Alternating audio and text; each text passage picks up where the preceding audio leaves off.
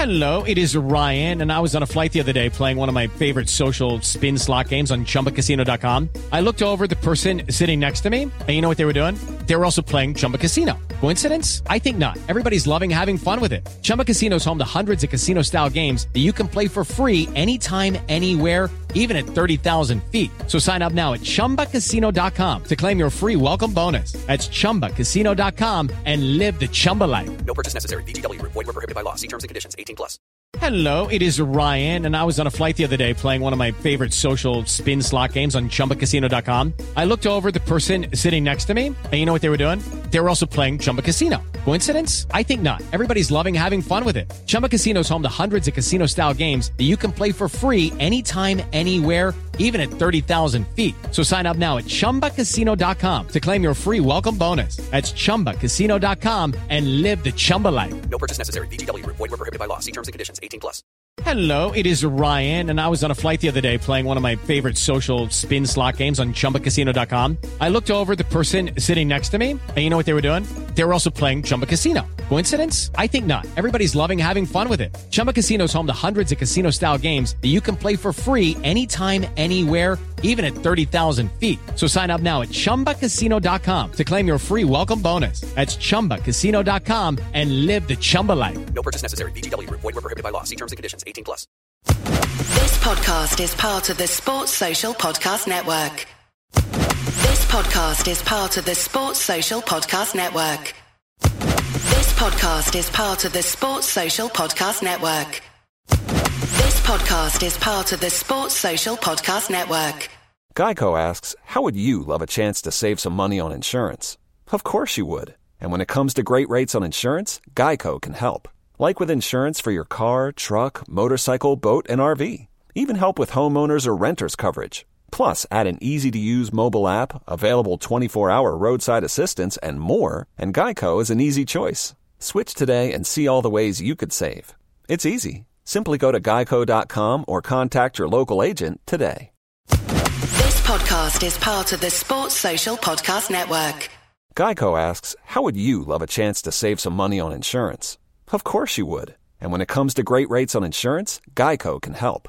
Like with insurance for your car, truck, motorcycle, boat, and RV. Even help with homeowners or renters coverage. Plus, add an easy-to-use mobile app, available 24-hour roadside assistance, and more, and Geico is an easy choice. Switch today and see all the ways you could save. It's easy. Simply go to geico.com or contact your local agent today. This podcast is part of the Sports Social Podcast Network. This podcast is part of the Sports Social Podcast Network. This podcast is part of the Sports Social Podcast Network. Geico asks, how would you love a chance to save some money on insurance? Of course you would. And when it comes to great rates on insurance, Geico can help. Like with insurance for your car, truck, motorcycle, boat, and RV. Even help with homeowners or renters coverage. Plus, add an easy-to-use mobile app, available 24-hour roadside assistance, and more, and Geico is an easy choice. Switch today and see all the ways you could save. It's easy. Simply go to geico.com or contact your local agent today. This podcast is part of the Sports Social Podcast Network. This podcast is part of the Sports Social Podcast Network.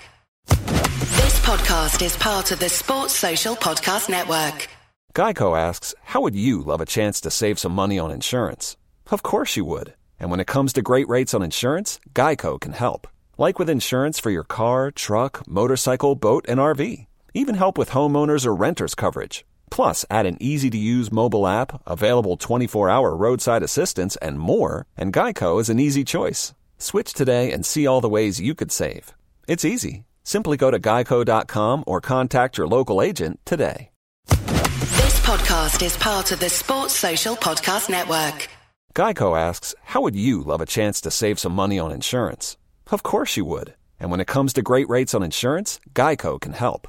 Like with insurance for your car, truck, motorcycle, boat, and RV. Even help with homeowners or renters coverage. Plus, add an easy-to-use mobile app, available 24-hour roadside assistance, and more, and Geico is an easy choice. Switch today and see all the ways you could save. It's easy. Simply go to geico.com or contact your local agent today. This podcast is part of the Sports Social Podcast Network. It's the fighting. It's the fighting. Clock. It's the fighting. It's the fighting. Clock. Come on, son. Hello and welcome to another episode of Fighting Cock. I'm joined by Alex from Bristol. Hello. All right, and I'm joined by Windy. Hello, mate. It's over Skype because we've all got fucking lives, all right? Our lives don't revolve around the Fighting Cock podcast. Well, mine does because it pays me, but still mentally it doesn't revolve around it. And if I and the boys want to take a few days out over the festive period to be with our families and really put in some, you know, family time and be a good person and maybe not meet up every single week, sometimes twice a week in the past to record a podcast, then that's our prerogative. That's up to us, all right? So all the people who've been tweeting us, going, "Where's our fucking podcast? Where's our fucking? We've lost to Chelsea. We've lost to Southampton. Where's the fucking podcast? Here's the podcast. If you don't like it, go and listen to the Extra Inch." Oh, fuck that. Free advertising. I'm doing well here. I would never do that because I'm not a turncoat like Windy. It's essentially a B-Tech Fighting Cock. It's not. It's really good. You listen to it. It's actually really good. No, All right. definitely. Well, look, this is it, though, because this is the difference between the two people on the pod. So those that have been listening for a long time will understand what Alex and Bristol is. What type of animal he is. And those that have been listening for a long time will know what type of animal Windy is, right? And they are very, very different. One of them really likes football in understanding the game. Okay, Wow. So much so that he irritates a lot of people on Twitter and a lot of people disagree with him. And then there's me. And then there's Alex, who really no one responds to him when he talks about football because they don't respect his opinion. Which is an absolute travesty because I'm the one fucking qualified, right? I'm the one that's done this shit, right? And no one listens. Annoyingly, that's true. Yes. It is true. He is qualified. He has his coaching badges at some level. I think it's like Sunday League level coaching badges. Doesn't matter what the level is. They let him put the cones out. Windy, I am the cone. I am the cone. No, listen, right? We have not. I don't think we have ever. I think we've done one podcast together, Windy. Really? In real life. Well, I think that's partly down to the fact that you now live in Telford. Who know the fuck where that is? And Windy has gone on his own on the Extra Inch. So there's very little chance that you two will ever see each other again. Unless he invites me on the Extra Inch. Could you imagine that? Right. No, so Alex is very much like a blood and thunder type attitude. You know, very old. Like almost, I'd see him as like the Sam Allardyce of the fan base. That's unfair. That's hugely unfair. Okay, but that's Give how him I see Nigel it. Pearson at least. No, Sam Allardyce. And then you've got Windy on the other hand, who is like the Brian Cox of, I want to say Blur. Is that right, Brian Cox? What? Who's the guy who went mad and went Tory and ate loads of cheese? Oh, Jesus. Oh, God. What are you talking about?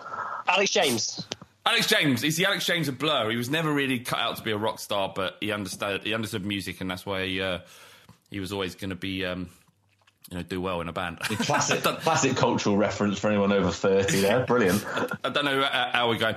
Anyway, look, we've had a disappointing Christmas, and we're not going to go through every game because it's fucking boring, right? And I don't want to do it because it's been quite a disappointing festive period. We've had wins, but nothing very convincing, and we've had a number of disappointing results. But before we go into the podcast, I want to start with Alex. I want you to tell me your most disappointing moment of your life, Al. Of what, the entire life? Yeah, when you've been most disappointed, and hopefully it's something that you've done, and hopefully it involves your willy. I mean, I can go that way if you want. Absolutely want you to go that way. Have you ever not been able to come, but really enjoying the sex that you're having? Yeah, all the time. Oh, really?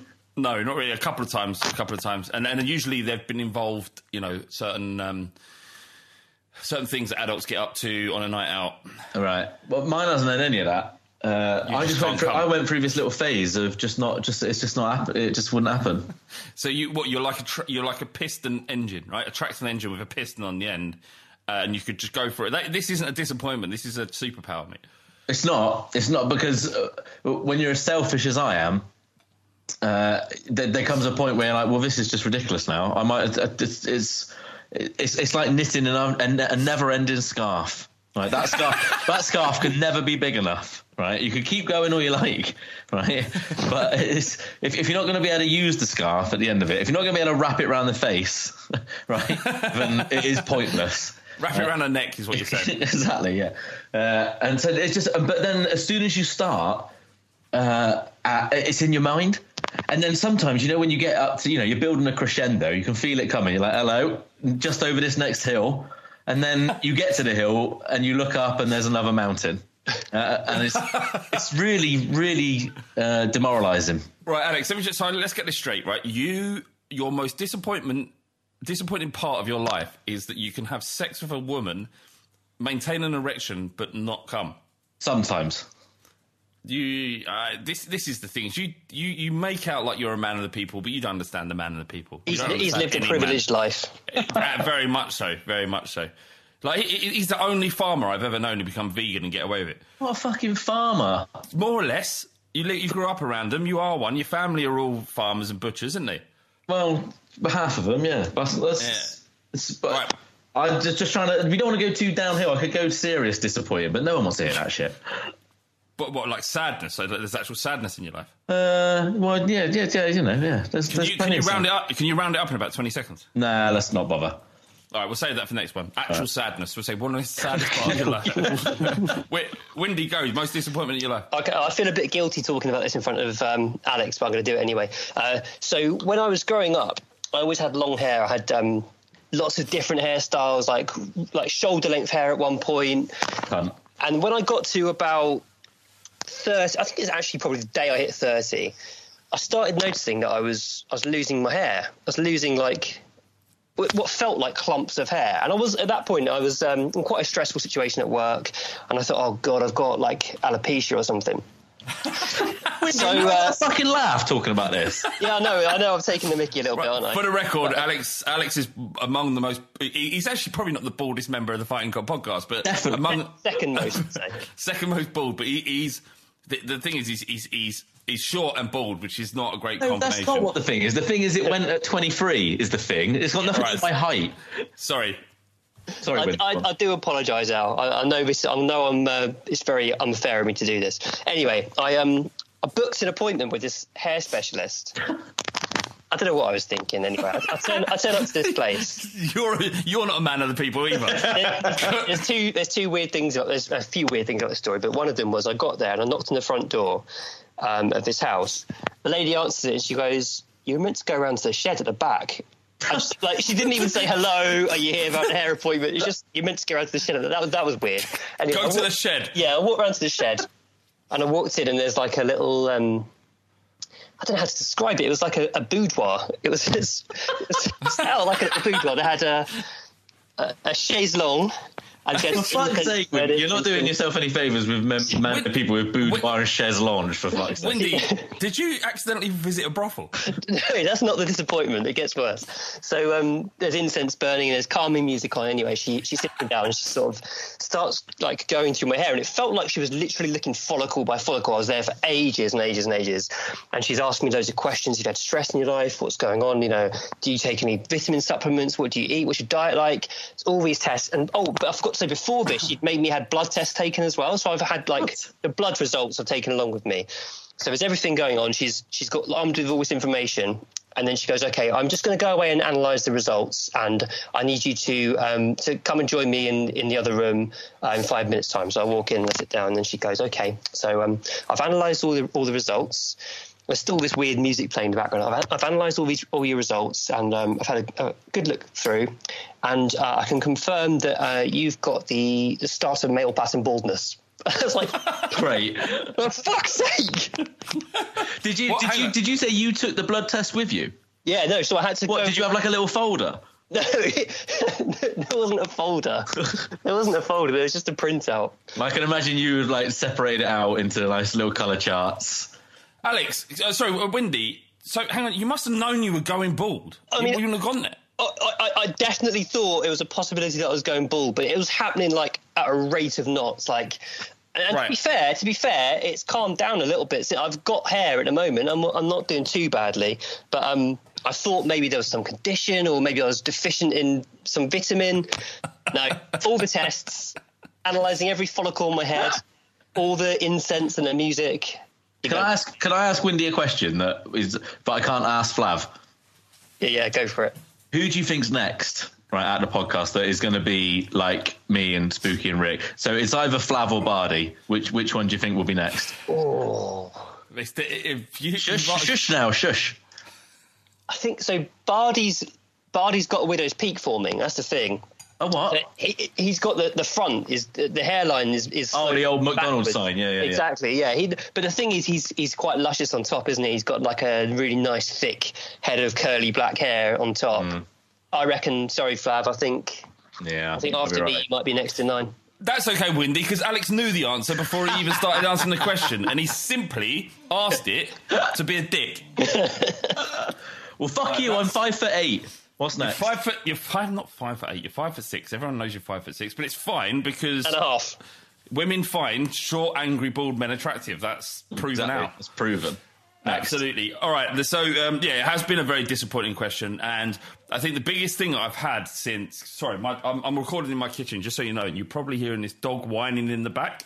And the issue here, those who don't know, I own a staff, right? In Staffordshire. Can you hear that? Yeah, I just love the fact that you give me so much shit about not having a proper mic, like you two fucking laptop nerds, and you've got dogs in the background. Listen, Frank is supposed to be like this really kind of tough dog, right? He's a staff. They're known for tearing the throats out of children, right? That's what they are, though, aren't they? Right? And my cat is sitting, eating his dinner, and he's doing nothing but moan about it. Sort it out, Frank! Kill the cat, eat your dinner! Eat your dinner! If not, shut the fuck up! Right, sorted. It's been a disappointing time, isn't it? Because it's very confusing. We've got rid of Pochettino, a manager that we all loved and we appreciate the work he's done. But it's time to just fuck off with that and realise we've got Jose Mourinho now. The really disappointing part of this is that nothing apart from the results has really, really improved. So I've got a question for both of you to, ponder over. How the fuck do we fix this problem? How do we make us start playing well? Alex, I'll start with you. I think we should start with Windy first. Go on, Windy, we'll start with you.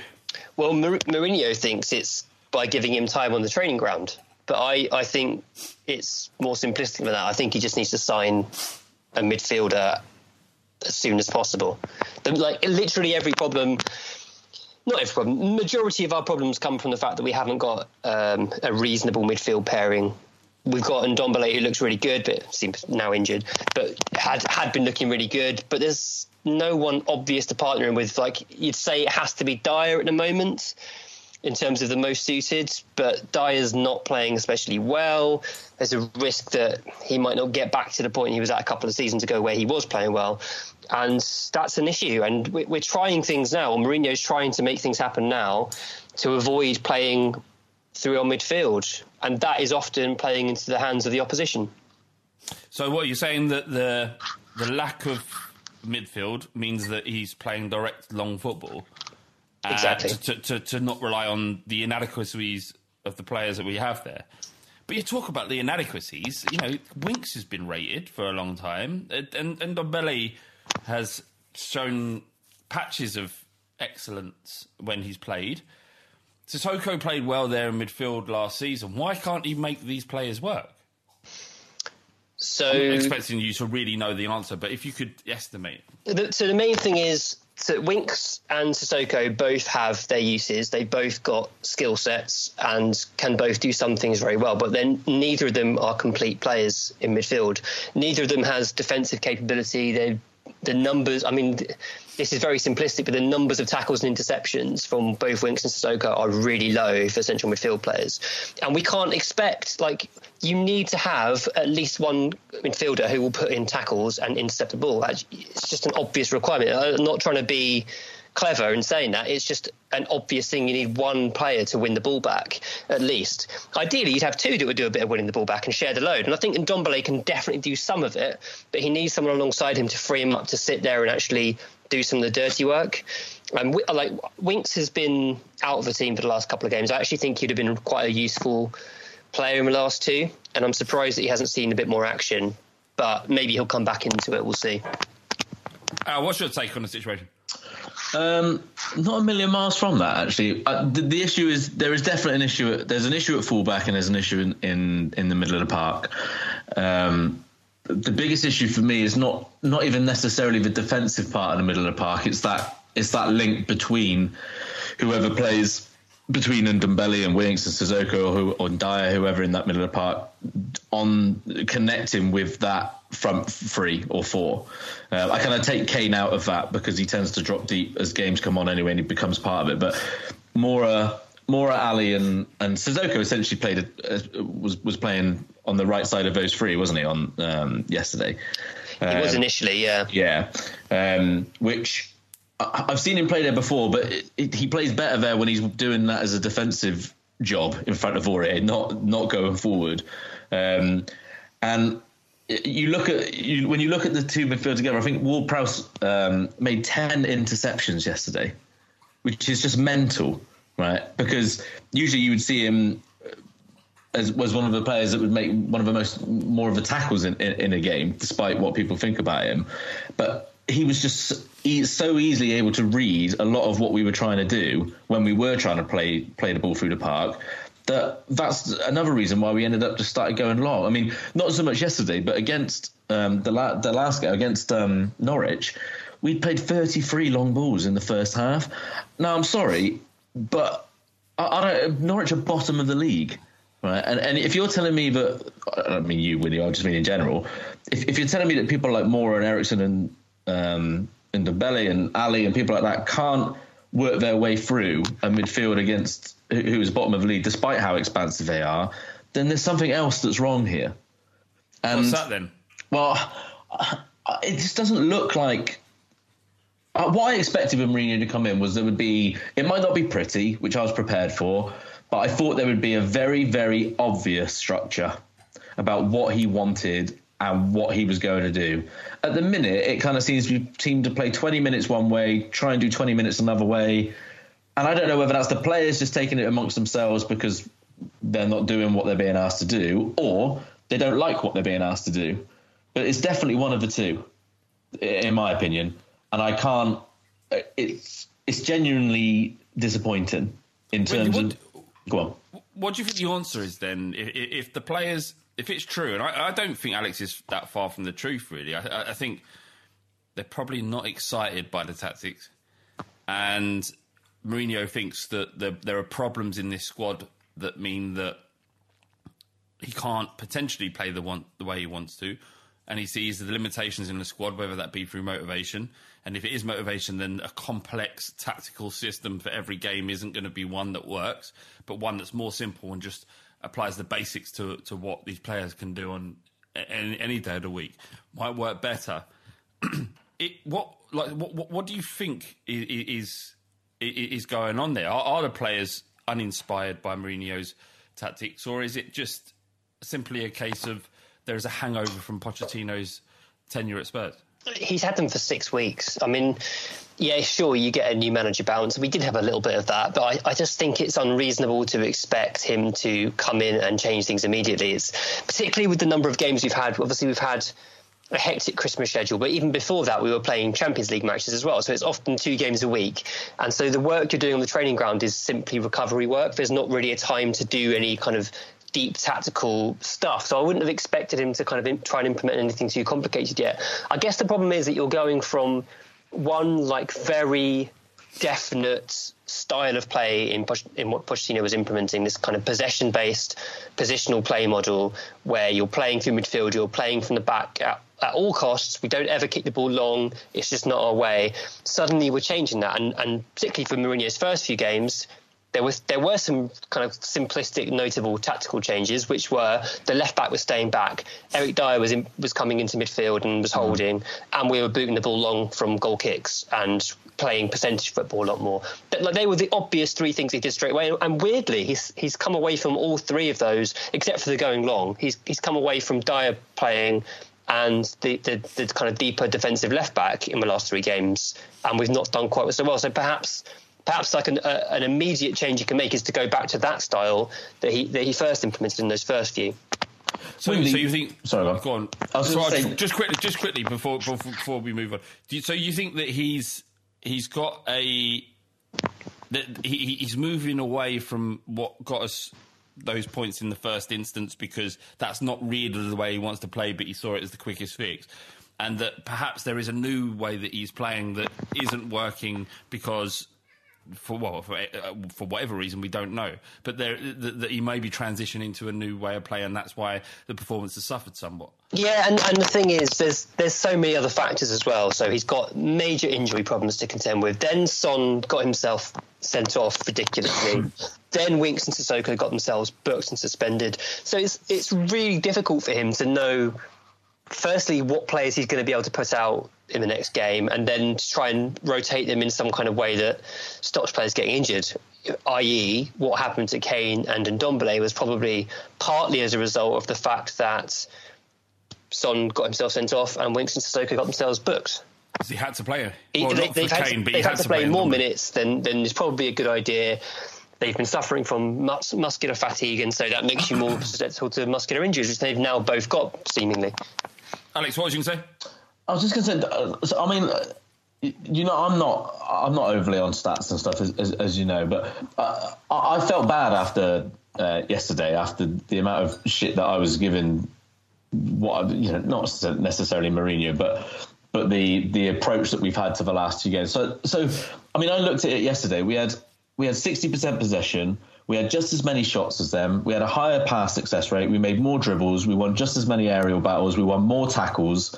We had more corners. They were dispossessed more times than us, which I found incredible. And so that's what leads me to believe that it's not necessarily a plan side of things. Maybe there is a plan there. Maybe there is something that they're being asked to do, but they're just either not willing or not able to carry it out. And that's what worries me more about what I've seen in the last few games. You know me. I'm pretty positive. I'm not massively reactionary when it comes to this type of stuff. But those last 2 games against 2 teams, all right, Southampton have had a great festive period, but against 2 teams really that we should be able to beat just off the basis of the type of players that we have. You know, I think you said that yesterday, didn't you, Willie? But you know, you weren't particularly happy with the lineup, but you thought man for man we should be all right. Yeah, absolutely. Like we definitely should be beating Southampton without a shell of a doubt. We should be beating Southampton with the players we've got. Even though I would say, I mean, I agree at the moment we're playing well below our best, and I think there's a massive confidence issue there. But even if you kind of get confidence levels back up, and I think performances will improve when that happens, I do still think there are sort of 3 or 4 players, maybe even 4 or 5 players in the team who just fundamentally aren't good enough for where we want to be. And that's happened on Pochettino's watch. He's let the squad get to a point where it's unbalanced and there are some substandard players there.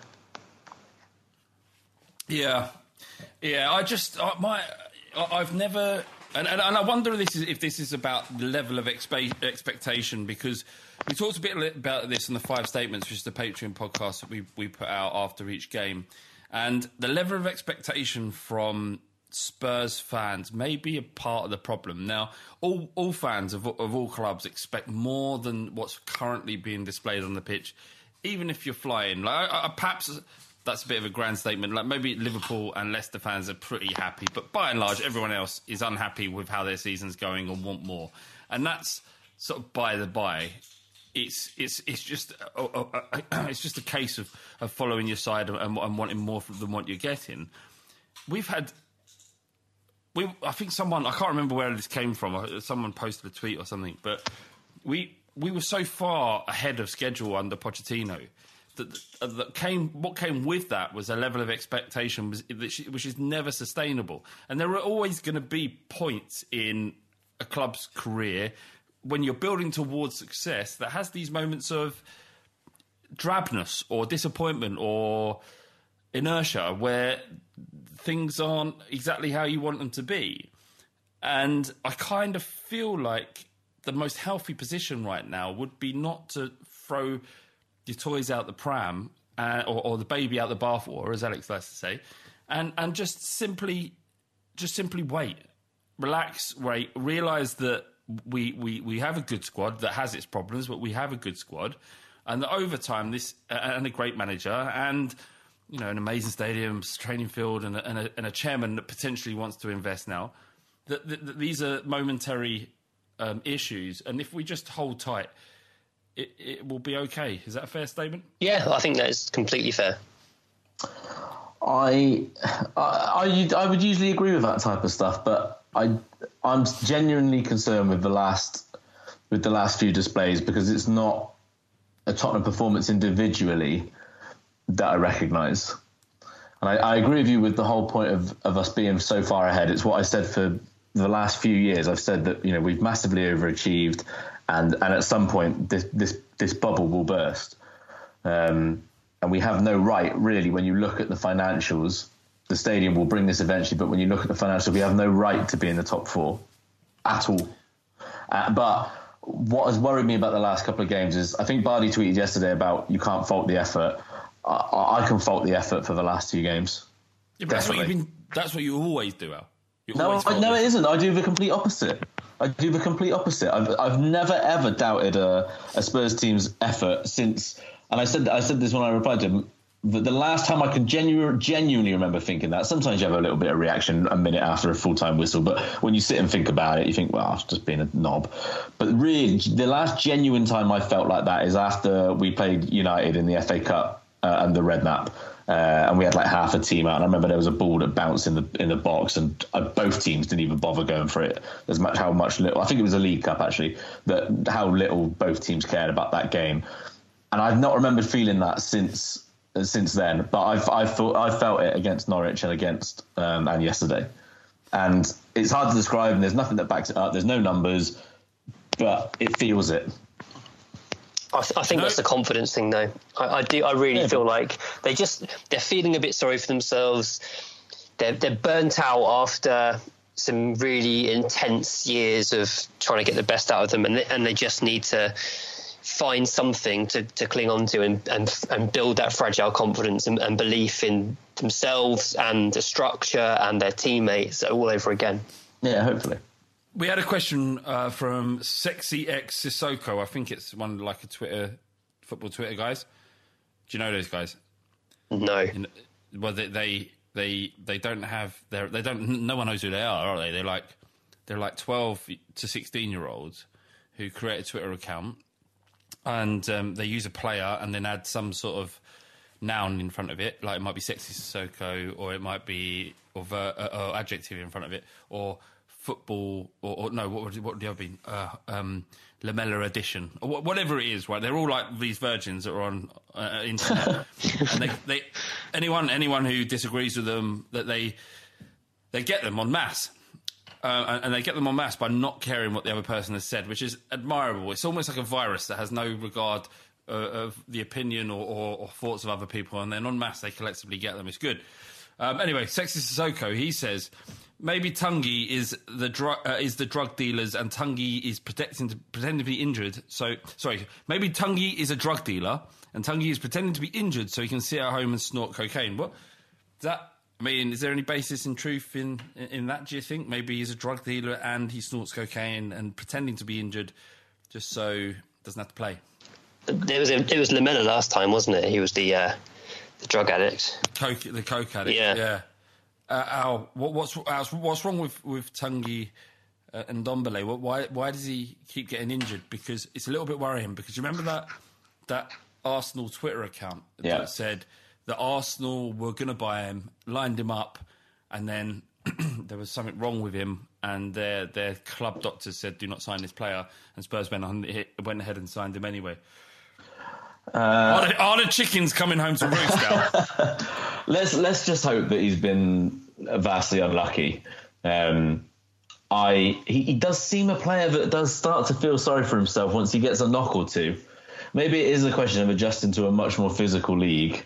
But he does have a look to me about like someone who takes a couple of knocks early on. I think if I was playing against him and he turned me like he turns people in the first couple of minutes, I think I go and hit him and see if he comes back. And I don't think he comes back at the minute.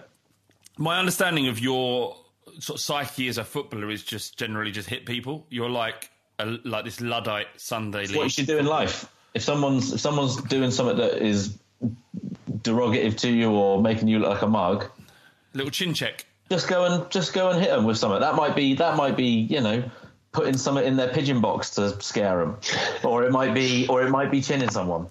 But go Probably and do it and see if they come back. And most often than not, especially when you're playing football, if they've got some pink boots on or little white boots with a little flash on it, go and give them a kick, and 9 times out of 10 they don't come back. Point in case, Bardi. You are that guy, aren't you? Where someone comes on in pink boots, they're a bit flash. They're probably a little bit insecure, which is why they're wearing pink boots. They're probably not as good as they think they are. They know that, and you're the guy in a pair of fucking black Adidas World Cups. Yeah, but more likely like matchstick Woolworths boots. And you're a good footballer, but you can't afford anything else. So you go out and you think, I'm going to hurt him because he's got more money than me. That's what this is about, Alex. You're a spiteful man. And you want to hurt other people. You know full well that it's rare for people to have more money than me. Right, so... I mean, that's why you voted Tory. Right, let's go to another... Actually, no, first I want to know what Windy thought of Tungi and Ndombele. What do you think of his career at Tottenham so far? Is he the player we hope that he can be? So there's a person on Twitter called Joel Vertheimer, and he tweeted this on Boxing Day. Just going to timestamp this. We're about a month or two away from reports that Spurs thought Ndombele just had a groin pull, but it turns out it was a sports hernia requiring surgery. And I'm really worried that he's right, and that because apparently those two injuries, just a minor groin pull and a hernia, can be they can easily be confused for one another. And it really would not surprise me if it turned out that he's got a hernia. Hence, he's had a discomfort for some time. Hence, he was injured when he first came. He's arrived at Spurs. Pochettino's been doing double sessions to get him up to speed. Then he's come into the team. Then he's come back out again because he's in pain. It scares me that is what it is. But if it is what it is, just fucking get the surgery done. Surely they can diagnose it now. Get it done. Get it sorted. Deal with it. We're not going to do fuck all this season, are we? We're going to finish 5th, right? We're going to finish 5th. Do it now. Do it now. Just get it over and done with. Get it done. Get him fit. Get him back out there. Yeah. It's so annoying because he looks so good. He's so good. He's very good, isn't he? That second half, I thought against Norwich, to be honest, people were saying the second half he was amazing. I thought he was good all game, but in particular the second half, he was just ridiculous in the way he was just rolling players and then galloping into like 10, 15 yards of space and playing a forward pass. It was everything that I wanted from him. Wendy, you got into a little bit of stick about that tweet, didn't you? Some people didn't admire it. Yeah. You don't have to say anything. It's best I don't speak. I mean, look, I think some of the criticism was about the cost of the transfer and that... I mean, that is nonsense. Anyone who's having that argument in this day and age is a fucking knob. Right, hang on a second. Wendy, you just said you're not going to speak, and then you started to speak. So one or the other, right? And Alex, you're fine. You carry on. Look, the cost of a transfer is irrelevant. So much about a transfer is about what a club is willing to accept to let their player go, not what he actually costs. So that's not that. But I, for the record, against Norwich in the second half, part of the reason why we were dominant is because of his ability on the ball and how well he was doing in midfield generally. And I would say the same, the part of the reason why we were so comfortable against Southampton, and people forget this Southampton game, it was really frustrating and at times very boring, but before Ndombele came on, we had complete control of that game. We were dictating play, we were forcing errors. I think part of the reason why those statistics were in our favour, Alex, when you mentioned them earlier, was because of that first opening 20 minutes where we were completely dominant. We didn't create much, but we had the ball when the game was being played at our pace. And a large part of that was Ndombele, and which is why it was so fucking frustrating once again to see him go off and be out for, fuck knows, if it is a hernia, then we're talking months. If it isn't, then weeks. If it's like fuck knows, mate. He's out. That's the only thing we need to worry about. So to be fair, like that is a classic Mourinho game, isn't it? You keep it tight for 80 minutes, and you turn the screw in the last 10, and you force a win. And we'd have all been happy with that away from home. Yeah, definitely. Given the fact that they've just beat Chelsea away from home as well, 2-0, wouldn't they? Okay, we've got another question, and there's a lot of these. This one's from Sloan Glory. He says, when do you think ENIC will be hoping to sell the club? Other people have said it's time for them to go. A lot of heat getting thrown at ENIC. Joe Lewis is saying, a lot of people are saying about Joe Lewis, why doesn't he spend? What's your opinion, first come to you, Al, of Daniel Levy and ENIC's running of the football club? And do you agree with the people who want them to sell to, I presume, some sort of money-rich Arab where glory is their aim rather than anything else? Alex? He's fallen off his chair. All right, he's gone. Windy, go on. I'll get him back. I don't know how I feel about an Arab taking us over. Right, but how do you feel about, ENIC and... So they've controlled the club for a long time now, and I think we could all go back over that period and pick out negative things that have happened. For example, the Stratford thing, the way Martin Jol was handled, perhaps even the way Pochettino was sacked. But I think it would be very difficult to argue that they haven't done a pretty incredible job given the state the club was in when they took over and the state the club's in now. Like, we are financially sustainable for the foreseeable future. We've got the best stadium in the world. We've got one of the best training grounds in the world. That's infrastructure that's going to last for decades and will maintain our position as one of the elite clubs in European football for decades. So in one sense, yeah, there have been some frustrations, and I think we could all look at the kind of perceived lack of spending as a problem. But they've cut their cloth accordingly, and they've moved the club forward. And I think now we have a stadium with this increased revenue, we will start to see increased spending. We'll start to see the wage structure change, perhaps starting with Alderweireld's new contract, which has been unusual, and things will move forward.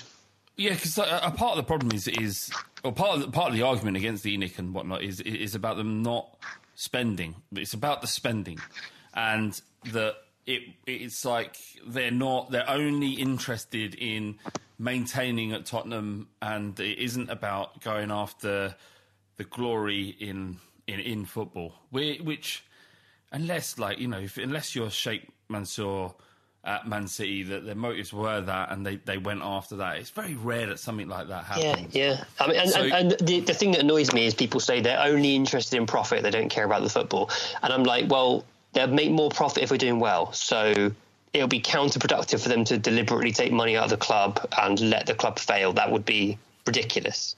Yeah, absolutely. And I just think that I think that you can't judge ENIC now, in my opinion, or more specifically Daniel Levy, because Joe Lewis has never had anything to do with Tottenham. It's just one part of many companies he owns. So anyone who mentions Joe Lewis, just that they want him to just pile money into the football club. He's not there for the football. He probably didn't even watch the Champions League final. He's not there for Tottenham. So stop fucking mentioning Joe Lewis. He doesn't give a shit. He never give a shit.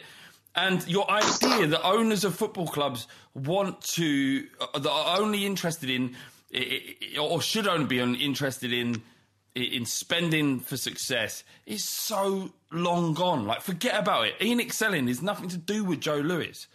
If you're aiming that at Daniel Levy, that's a different conversation, because he's responsible for this football club and only responsible for this football club. He does nothing else. Joe Lewis could give a fuck about Tottenham. Stop mentioning his name. He's not gonna pile £500 million into Tottenham. Just fucking forget it. It's boring. I never want to hear his name again. But Daniel Levy, that argument could be made at him. And now he's never going to pile money in, because he hasn't got his hand on the account, but he's got his hand on the accounts around Tottenham. And for that, it's a case of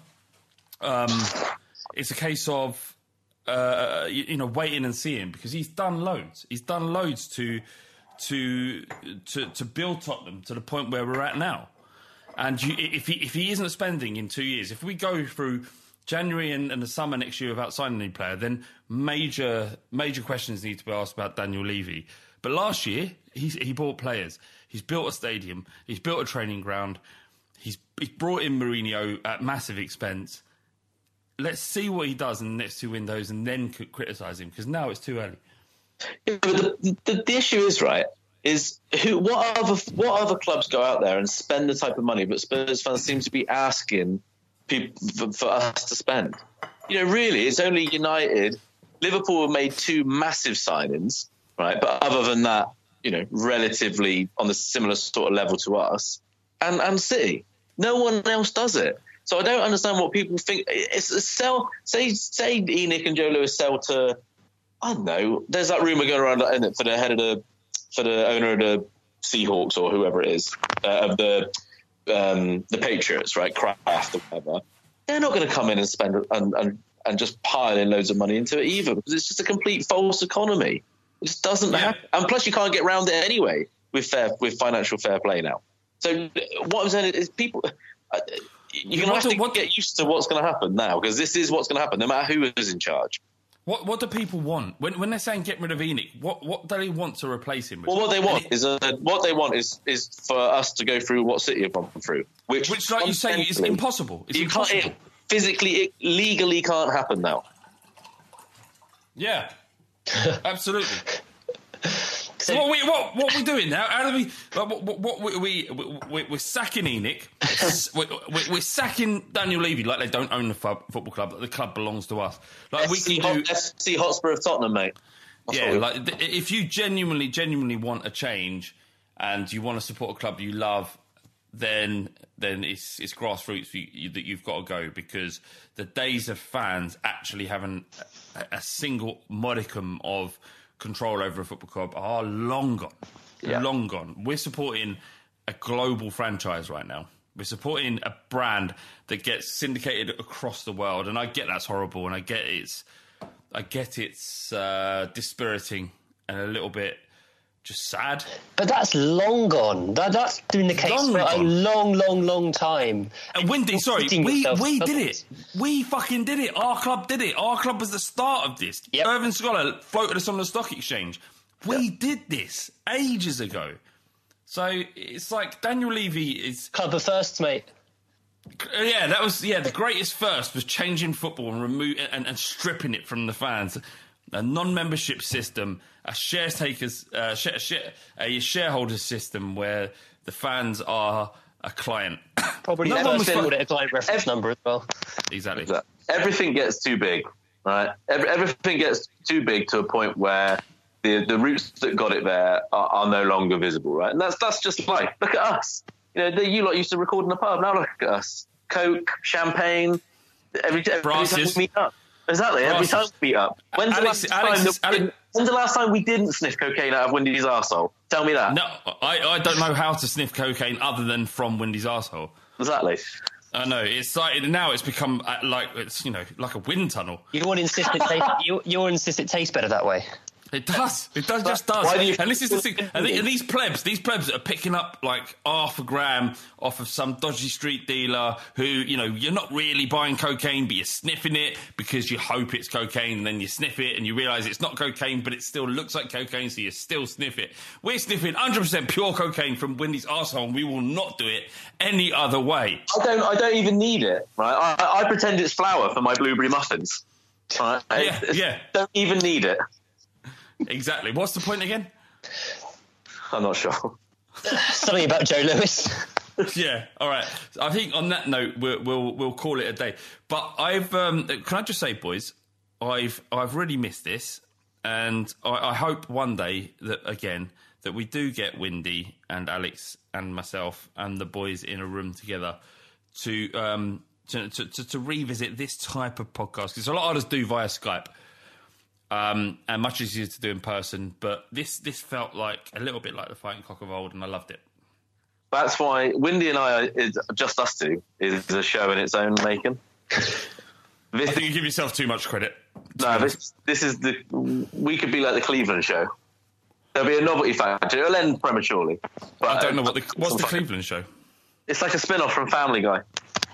I think you're more likely to be like the Joey spin-off from Friends. I feel like we'd be a lot more like True Geordie, and Alex would be sending saucy DMs. Can you not put me in that position, please? Can I just end this podcast, Alex, and ask you for a story about your most disappointing sexual experience? Not one where I can't get an erection, I can't come, so I'm fucking loads of birds and they're loving every minute of it. I want one where you're genuinely, you come away from it going, geez. I have got a good one, actually, right? It was a bank holiday weekend. Settling, lads. It was I'm trying to think. I was probably 19 or 20, right? At that point, I'd only had full sex with a woman twice. Okay, can you also describe what you look like exactly? How would people describe what you look like? I'd say like a kind of slightly West Country Jonathan Ross. Right? Did you have hair? Oh yeah, bunches of it. People used to call me Dana Ross, mate. Because I used to try and grow it long, but it wouldn't grow down; it would only grow out. So, so anyway, it was a bank holiday weekend. It had been lean in the Shire, and so I was at the pub with a group of friends, and there was this girl I was trying to chat up. But she wasn't falling for it, if the truth be told. But anyway, she bought a posh friend from an all-girls school called Poppy, right?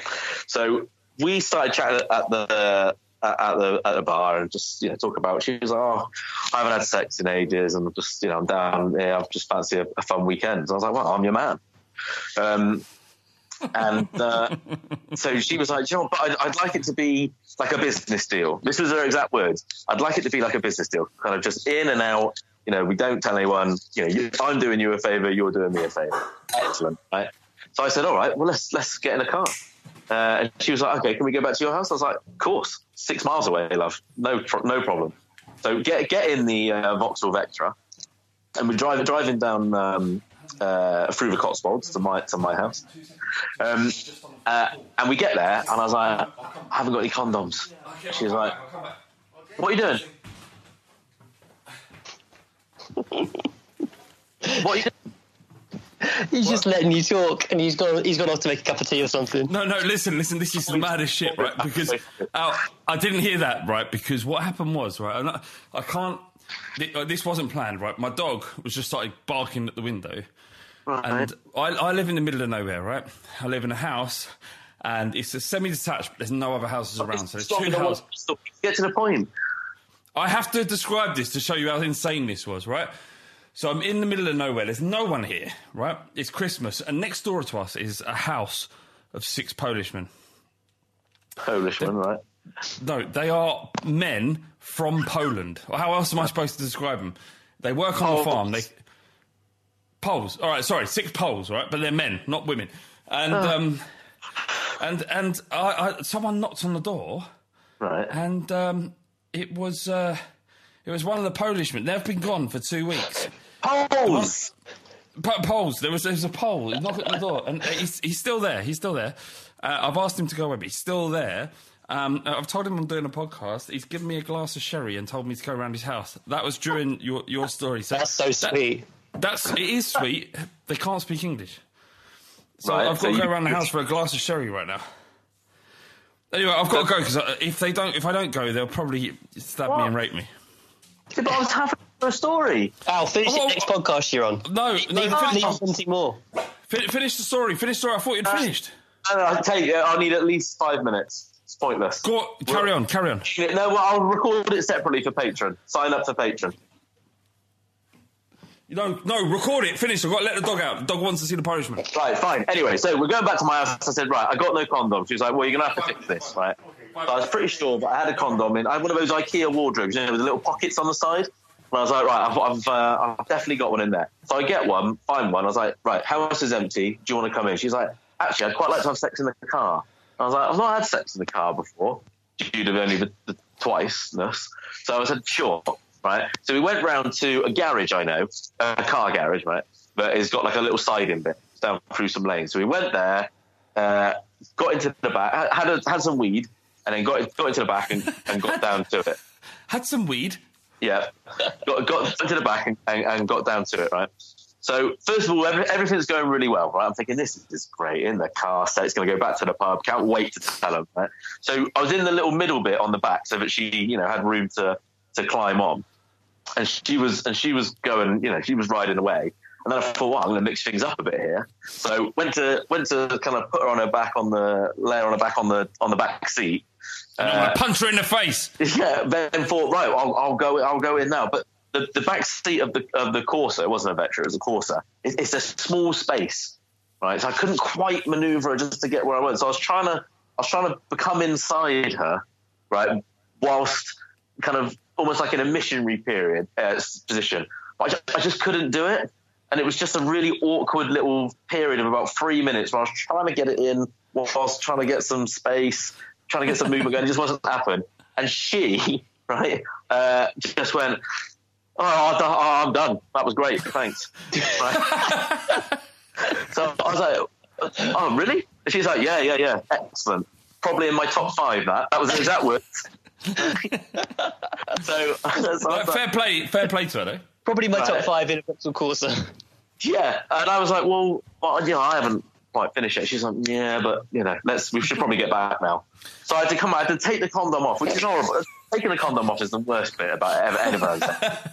It is ridiculous, right? So I pulled it off and I went to throw it out the window. Window wasn't open, so it slapped against the window like that. So I had to peel it off and then open the door and just drop it out, right? Didn't you ask if you could bend her over the bonnet? No, I wasn't confident enough then, Flabby. I was just lucky that someone had talked to me at that point, right? Oh. So got back to the pub, right? Everyone was like, how'd it go? I was like, excellent. It was cracking, that, right? Then I got a text message from a girl that I actually quite liked, from the girl I quite liked, who I'd been trying it on with, and she was like, do you know what? I think we're not going to know whether we're compatible enough until we fuck. I was like, are you kidding? She was like, no. She was like, can you come round now? I was like, oh, obviously, absolutely. Got in the car, drove straight round there. She lived about 3 miles away. Right? Got there, got to her house, and she had loads of her friends around, right? So I went round, and I sat on her bed. They were chatting. She was like, I'll give us 20 minutes and then we'll leave. We'll get back to yours. I said, all right, no problem, right? Led there, and I was like, oh, my legs are hurting, like my quads, right? And so I was just kind of led there for a little bit. I must have been rubbing him. She was like, what's the matter? And I was like, well, I just pulled a muscle at boxing. It's good footwork. So went back to hers, right? It was just after my mum and dad had split up, right? And he started going Le Rock dancing. Now, I don't know if you've heard of Le Rock dancing before. I haven't. But, yeah, well, he essentially just went there to meet women, right? And he was there with some random bird. I mean, we're talking weeks after they split up, not long, right? So he was there with some random bird. I walk in with this girl who he didn't know. So we're all chatting and having a drink in the kitchen. And he's, showing me his moves and stuff. And then I was like, we're going to go to bed, Dad. And he was like, hey, come here a minute, son, come here. So I come over and he said, what are you doing? I said, well, what do you mean? He said, where are you going, my friend? I said, well, upstairs. He was like, I don't think that's a good idea. This is my house. Have a bit of respect. And I was like, well, where's she going to sleep then? Pointing at his bird. And he was like, well, it's a good point. I'm glad we've had this chat. I'll see you in the morning. And that was that, all in one night. Excellent bank holiday, that was. Done. Sorry, hang on. Sorry, I don't understand what's happened. What happened? So your bird went upstairs? Yeah, I had again, relatively disappointing sex upstairs. That one, because I'd been holding on to this massive load, that was done in seconds, mate. Right. So that again, this is what you do. You know that's not a bad story because you've actually had sex twice after not having sex for so long. Yeah, but she there's no way that she didn't tell everyone. That girl was just like, oh yeah, well let's forget about that. It was great. It was my top 5. She clearly, obviously, went back and told every girl in that girls' school about some chubby little melt. Everybody needs learning experiences, though, don't they? They need learning experiences, and now I've got to say you're in my top 5 lovers of all time, Mel. Good. I'm going to put that on. Put it on your LinkedIn. Do you want to hear? Do you want to hear a story from the other end of the spectrum? Yes, please. Absolutely, 100%. So I've been meaning to tell this in the pod for a while. Yes. So this we're going back 10 years. So I was in a job that I really liked. And a really, really nice boss. He was really cool. We used to go out for drinks and stuff. He was a good laugh and a good boss. And I was in a period of time in my life where I just, like, you know, when just bad things happen in twos or threes. I'd had two family members were both diagnosed with quite bad conditions at the same time. And so I was Where's this going? Where is this going? You've heard this before, I think, but the listeners won't have done. Anyway, went out for some work drinks in central London. Oh, I know what you're going to say. we had a few drinks and we're having a great time. And we were in this bar, and it was full of people. It was like probably around this time of year, to be fair, like maybe just before Christmas. Everyone was on good form. Everyone was having a laugh. And my boss pulls me to one side and said, I need to tell you something. And I was like, okay, yeah, of course, fine. Yeah, it's quite serious. It's quite a major thing. I was like, okay, yeah, let's go outside. And he says, I've taken another job. I'm going to be leaving. And I really like this guy. He was a really nice bloke, but I was like, at the same time, your boss leaving isn't the end of the world. He was taking it a lot more seriously than I was. Like, I wasn't that bothered about it. I know what this is. But the last couple of weeks of all this bad news caught up on me. And I just burst into tears. Uncontrollable tears, like I've never cried before. And like he was like, "Oh my God, I didn't know you'd be that upset. I'm so sorry. If I'd known it was going to be like this, I wouldn't have told you in public. Like I know I should have told you. I should have told you separately. I knew it. I knew I shouldn't have told you." And I was like, no, it's not that. But I couldn't get my words out through the sobbing. Yeah. Oh, anyway. Doing that thing. Like, it's not that. I was like hyperventilating, but like 45 minutes later, everyone's coming out like, "What's going on? What?" But at that point, you were past it, weren't you? You'd passed the build-up of emotion that made you to react like that. And then you've just got all these people coming up, like, thinking that you're, just a little, maybe a little bit too sensitive. Yeah. I didn't stop crying until I literally had to go home, got on the train, travelled 45 minutes home, walked home, and only then did I stop crying. God bless it. Wendy, honestly, people that don't know, listen to this, right? Wendy and Alex are two of the nicest people I've ever met. And certainly, I love everybody on the podcast, but in terms of just being nice, good, decent human beings, you two are the nicest I've met. And that just sums up, like, one, Alex, not insisting in thumbing his cock into coming a bird, and Wendy crying over a boss that didn't mean a great deal to him, but it all built up in him because he's a sensitive guy. That's why you're the nicest guys. And on that note, we're going to end it because the Polishman is still at the door, and I don't know why he's not looking at me. He's been staring at the back of my head for ages. He's waiting. He keeps hearing you call the Polishman, for fuck's sake, like your dad. Polishman is not a racist term. That's not. I didn't say it was racist. It's just wrong. So what's wrong with saying Polishman? Just call him a Pole, like everyone else in the world. But he needs to, for the image of the story, you need to know he's a man. We'll ask him. I can't ask him. He doesn't speak English. All he does is fix fucking tractors. And drink sherry. Drink sherry. I've got to go around there and drink sherry and try and fucking understand what the fuck you're talking about. Take a anyway around here. There's no Tisky. There's no alcohol left. Well, I've had a Campo Viejo, which apparently, boys and girls, is the world's most admired wine. That's right. I'm reading that badge just right now. Excellent. There are many, many better wines you can get out of there. Even like this actually from the local shop. Like the local shops in villages, because I live near a village. I don't even live in one. But they have like Spa, like really overpriced wine. Like a Campo Viejo will cost you 11 quid in Spa, but you can get a much superior wine in Sainsbury's for £10. On that note, this has gone on a tangent even bad for us. Let's finish this horrible mess. All right, come on, you Spurs. Yeah. See you later. Come on, you Spurs. I say come on, you Spurs. Oh, come on, you Spurs. Wendy, do it. That's cool. He's got Spurs. It's cool. See you later, boys. Bye. It's the fighting. It's the fighting. Clock. It's the fighting. It's the fighting. Clock. Come on, Tottenham. Sports Social Podcast Network. Geico asks, how would you love a chance to save some money on insurance? Of course you would. And when it comes to great rates on insurance, Geico can help. Like with insurance for your car, truck, motorcycle, boat, and RV. Even help with homeowners or renters coverage. Plus, add an easy-to-use mobile app, available 24-hour roadside assistance, and more, and Geico is an easy choice. Switch today and see all the ways you could save. It's easy. Simply go to geico.com or contact your local agent today. Sports Social Podcast Network. Sports Social Podcast Network. Sports Social Podcast Network. Sports Social Podcast Network. Sports Social Podcast Network. Sports Social Podcast Network. Sports Social Podcast Network. Sports Social Podcast Network. Sports Social Podcast Network. Sports Social Podcast Network.